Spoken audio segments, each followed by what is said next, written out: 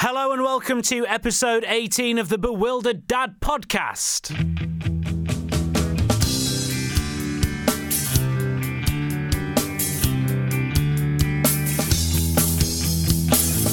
Episode 18, okay, we're 3 weeks since the last episode, but there was a reason last week. It was a teething, marred holiday that we were having, where the only things to entertain my daughter were Peter Rabbit on iPlayer, going to Blackpool to ride on a donkey for 5 minutes, and a visit to the National Media Museum in Bradford, where she enjoyed playing all the computer games like Donkey Kong and Space Invaders, and made me very, very proud.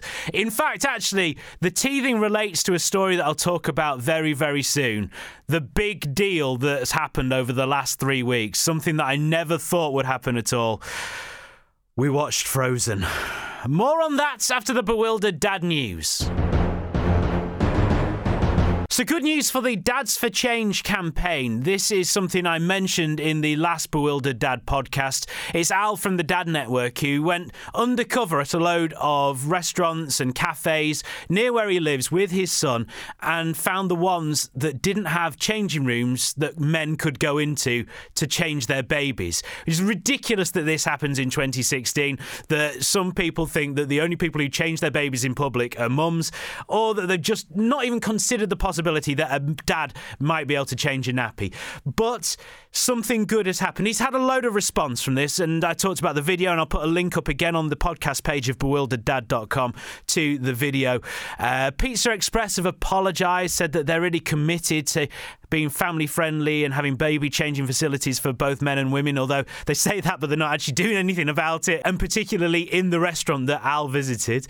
Caffè Nero agree that people of either gender should be able to change their babies in public, and they say they're going to look into the changing facilities at the store that Al visited. And you think, well, you should do that at all your stores, not just one that's been flagged up. They do use the excuse that it's not actually their toilets, it's the store within which their cafe is, which I suppose is a sort of fair point. But the best response has come from Strada. They're the Italian restaurant, and they've now said that they will go up and down the country making sure that every change facility in every restaurant that they have in the country will be open to dads as well as mums. So Strada is great news. They're on board with it, and I think they've even sorted Al and his missus and little one out with a free meal as well, which sounds good to me. It was worth it in the end.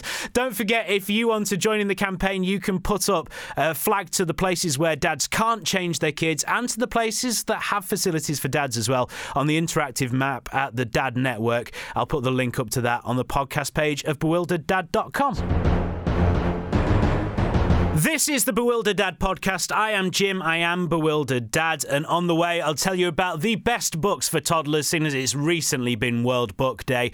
And I'm going to take a focus group on how to spin parenting. It's something I've been talking about a little bit on the podcast and on bewildereddad.com.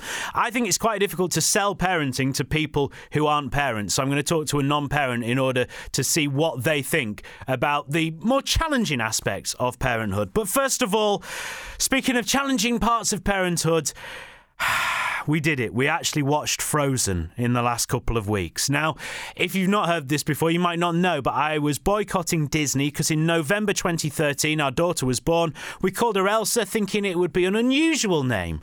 And then the next month, Frozen came out, having stolen that name. And all the kids that she goes to nursery with or meets all go, Elsa, I'm a princess! And you've never seen disappointment on a child's face, like when they open the door and realise that although their mum said they were going to visit Elsa, they're actually just coming to our house rather than going to the Ice Palace to go and visit Queen Elsa. So we did decide, whilst Elsa was poorly, she had horrible toothache, and nothing was distracting her other than Peter Rabbit, which you can only watch so many times because they're only 12 minutes long, and we watched a few of them into double figures. We thought we should watch a film, and she suggested Frozen because she'd heard about it at nursery. So we did it. We put it on. And this was the reaction. What film did you see yesterday? Frozen. And what happened in Frozen? Monster. Yeah, there was a monster, wasn't there? And what was the Queen called? Queen Elsa. Do you remember the reindeer? Yeah. And the snowman as well. Was the snowman funny? Yeah. Would you watch Frozen again? Yeah. Now, I didn't think that she really meant she wanted to watch it again. She says all sorts of stuff like that. Oh, yeah, I really enjoyed that. I want to do that again, and never thinks about it. However, 24 hours later, she was similarly feeling a bit rubbish, and then she said this. Please, Daddy. I'm frozen again. I'm frozen again. Yes, we have a Frozen-obsessed daughter called Elsa now. Things have not panned out as I thought. Having watched it, I'd just heard people say that it's really good, and I guess, the animation's fine, the tunes are fine. If you like that sort of thing, brilliant. I don't tend to like that sort of thing. Elsa liked it, so brilliant, kept her entertained for a little bit. But most of the kids that you talk to all want to be Queen Elsa. Having watched it, she's not exactly the most sympathetic character, is she? She's not really the star of the show either. I feel really sorry for Anna, who does all the hard legwork and seems really pleasant, and then Queen Elsa gets all of the kids wanting to dress up like her and be her. It's just simply the magic powers, isn't it? That is why people like David Copperfield. That's got to be the only reason Claudia Schiffer married him.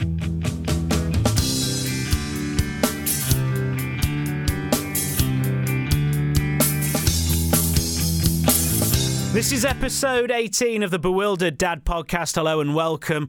And on the way, I'm going to be taking a focus group from a non-parent on whether they think that the more challenging areas of parenthood would put them off or make them encouraged to have children. I'm doing this because I'm seriously interested in how you sell parenthood to people who haven't experienced it, considering the things like fishing poos out of a bath and stuff like that. I think it's a really difficult sell because the stuff that's really good is just a little bit like, well, you go, oh, you get a smile. And for someone who's not a parent, that probably won't mean much. But for a parent, it's like it makes your heart melt. Anyway, more of that in a second. Last time on the podcast, I was talking about having to read books over and over again. We have got this 4-book limit with Elsa at the moment for bedtime, because otherwise we'd just read and read and read. She'd never actually get to sleep. So what I thought I'd do was actually give you an idea, if you're in the same situation, of the best kids' books around or toddler books around, so that you could read those, because at least if you're going to read them over and over again, it's good to read the good ones. So Little Beauty by Anthony Brown. He's a sickeningly talented man. Little Beauty's Elsa's favourite of his books. It's the tale of a gorilla who uses sign language to tell the zookeepers he wants a friend. They give him a cat, they get on really well, and then the cat tries to take the rap for the gorilla when he smashes up a television, which is not, as far as I know, based on a true story. Brown is just his ace. He writes and illustrates stories that are fun, surreal, and stunning to look at. Elsa loves them all. There's another one called Gorilla. Lots of his books have gorillas in them, probably because he's really good at drawing them. It's probably a good job he's not an expert at drawing slugs, because then the books probably wouldn't be as charming, would they? We once met Anthony Brown, actually. I'd never heard of him at the time. It was at a museum in London. Elsa was asleep in a sling, and I was like, well, I've never heard of you. But Jill who's my wife, she's a former primary school teacher, read his stories for years. Now I know why she was so excited to meet him. Another great book, Superworm by Julia Donaldson and Axel Scheffler. It's the team behind The Gruffalo. The worm is a hero in this one, so actually maybe the slug book might work, I don't know. But he relieves bees' boredom by becoming a skipping rope. He transforms into a fishing line to rescue beetles from wells. Not a true story once again. And then he's captured by the wizard lizards, and he tries to get back, and then the other animals go and help him out. It's a really good story, all in an amazing rhyme as well. Also, Elsa can now quote most of that story, so it gives my vocal cords a rest. And another one is Howler. Now, this is the controversial one. It's by Michael Rosen, and it's a story that Elsa can almost fully quote, but she knows it so well, and it tells the story through a dog's eyes of a family where they've got a toddler and then they have a baby, that Elsa now just points at the mum early on in the story going, "Mummy, baby in the tummy, mummy, baby in the tummy." No good for spoilers in the future when she's watching films. But my mum read the story with her, didn't know that was what was going to happen. She thought Elsa was trying to tell her something about our situation, and she's like, "Oh, mummy, baby in the tummy." Oh, and then she found out it was the baby, the mummy in the story had a baby in her tummy. Now, I wrote this down on bewildereddad.com, and since then at least 3 people have gone, "Are you trying to tell us something?" Categorically no. 1 is plenty at the moment. Thank you very much.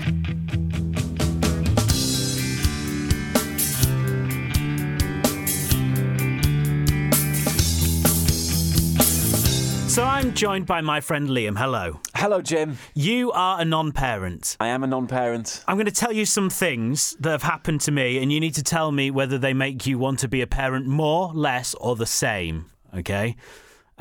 Fishing a poo out the bath. More, less, or the same? The same, really, because I guess I just expected that would be something. I always remember a bit of a sideline. My mum used to work at the local swimming baths when I was a kid. And I had swimming lessons there, and I always remember there being a poo in the pool and everybody having to be evacuated, and this man kind of coming in this like hazmat suit and and they had to drain the pool. The entire pool was drained, so he could be elevated in like something out of Thunderbirds, and he could be elevated in to pick up the poo. But I guess in a bath, I just expected. I guess it's part of the job, so it has not really put me off too much. I need the hazmat suit. I really need one. Do you have a hazmat suit? No. Can you do it then? Well, that might change things. They might sell them at Mothercare. I'll go and get one after I've done this. I had about 3 hours sleep last night, up constantly in the night with a crying baby. Does that make you want to be a parent more, less, or the same? That makes me want to be a parent less, because I do want kids, but everybody I speak to says about having kids that you don't get much sleep. Mm-hmm.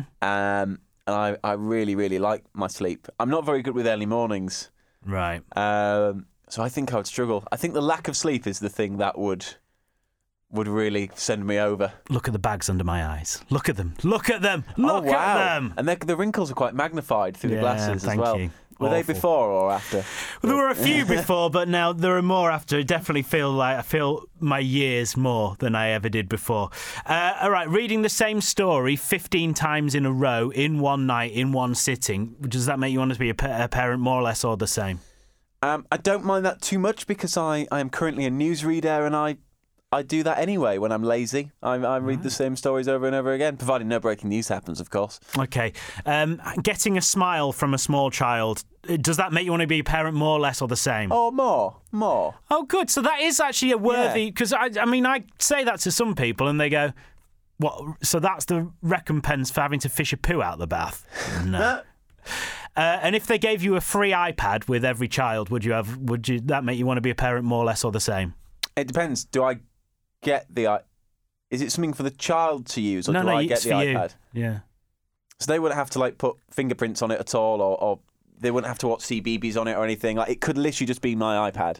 Yeah, right. Okay, you are very naive if you think that's going to be your iPad. Theoretically, your iPad, but it could also be taken by the child. Well, that would be okay because I've got an iPad at the moment, so I really love. So I'd probably keep my iPad, and then we could use that as a spare. That could get that if it got grubby. Okay, so my iPad wouldn't need to get grubby fingerprints on. So the smile's working, the iPad's sort of working as well. So if we sort of push these things more, this is the best way to PR and to spin parenthood, yeah? Yeah, that was more positive than I thought it would be. Actually, that I've said more positive things than bad. This is great. This is why we have focus groups, Liam. Thank you very much. You're very welcome. Thanks for listening to the Bewildered Dad podcast. Make sure you subscribe and leave a great review and go and check out bewildereddad.com. Back in a couple of weeks.